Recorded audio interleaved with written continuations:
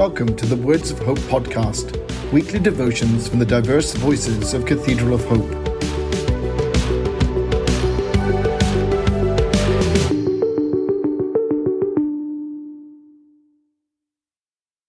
The devotion for today, Thursday, June 23rd, 2022, was written by Dr. Pat Saxon and is narrated by Adam Carter.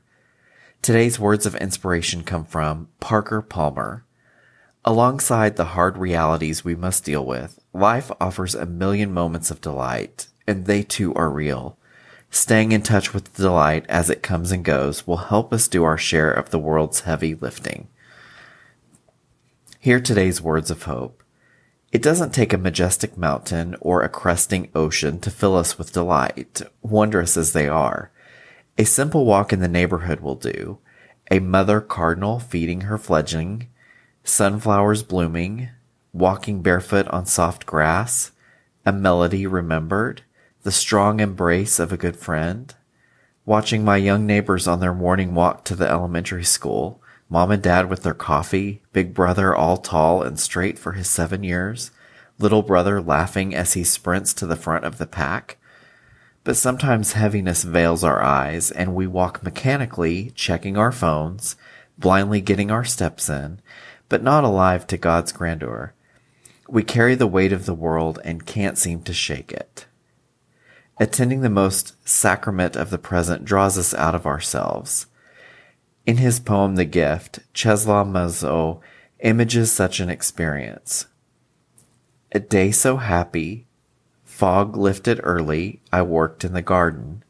Hummingbirds were stopping over honeysuckle flowers. There was no thing on earth I wanted to possess. I knew no one worth my envying him. Whatever evil I had suffered, I forgot. To think that once I was the same man did not embarrass me. In my body I felt no pain.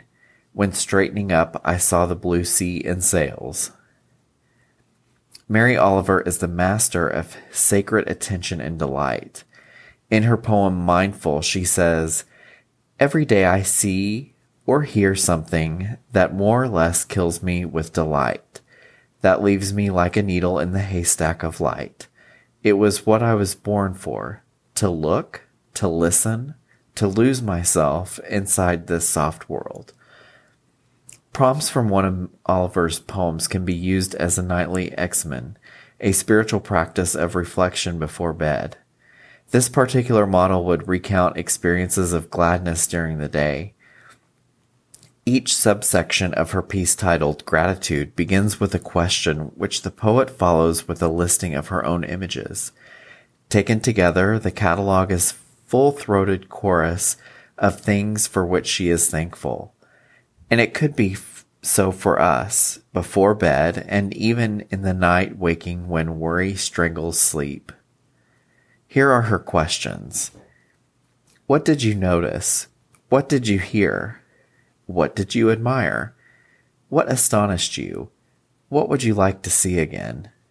What was most wonderful? What would you like to see again? What did you think was happening?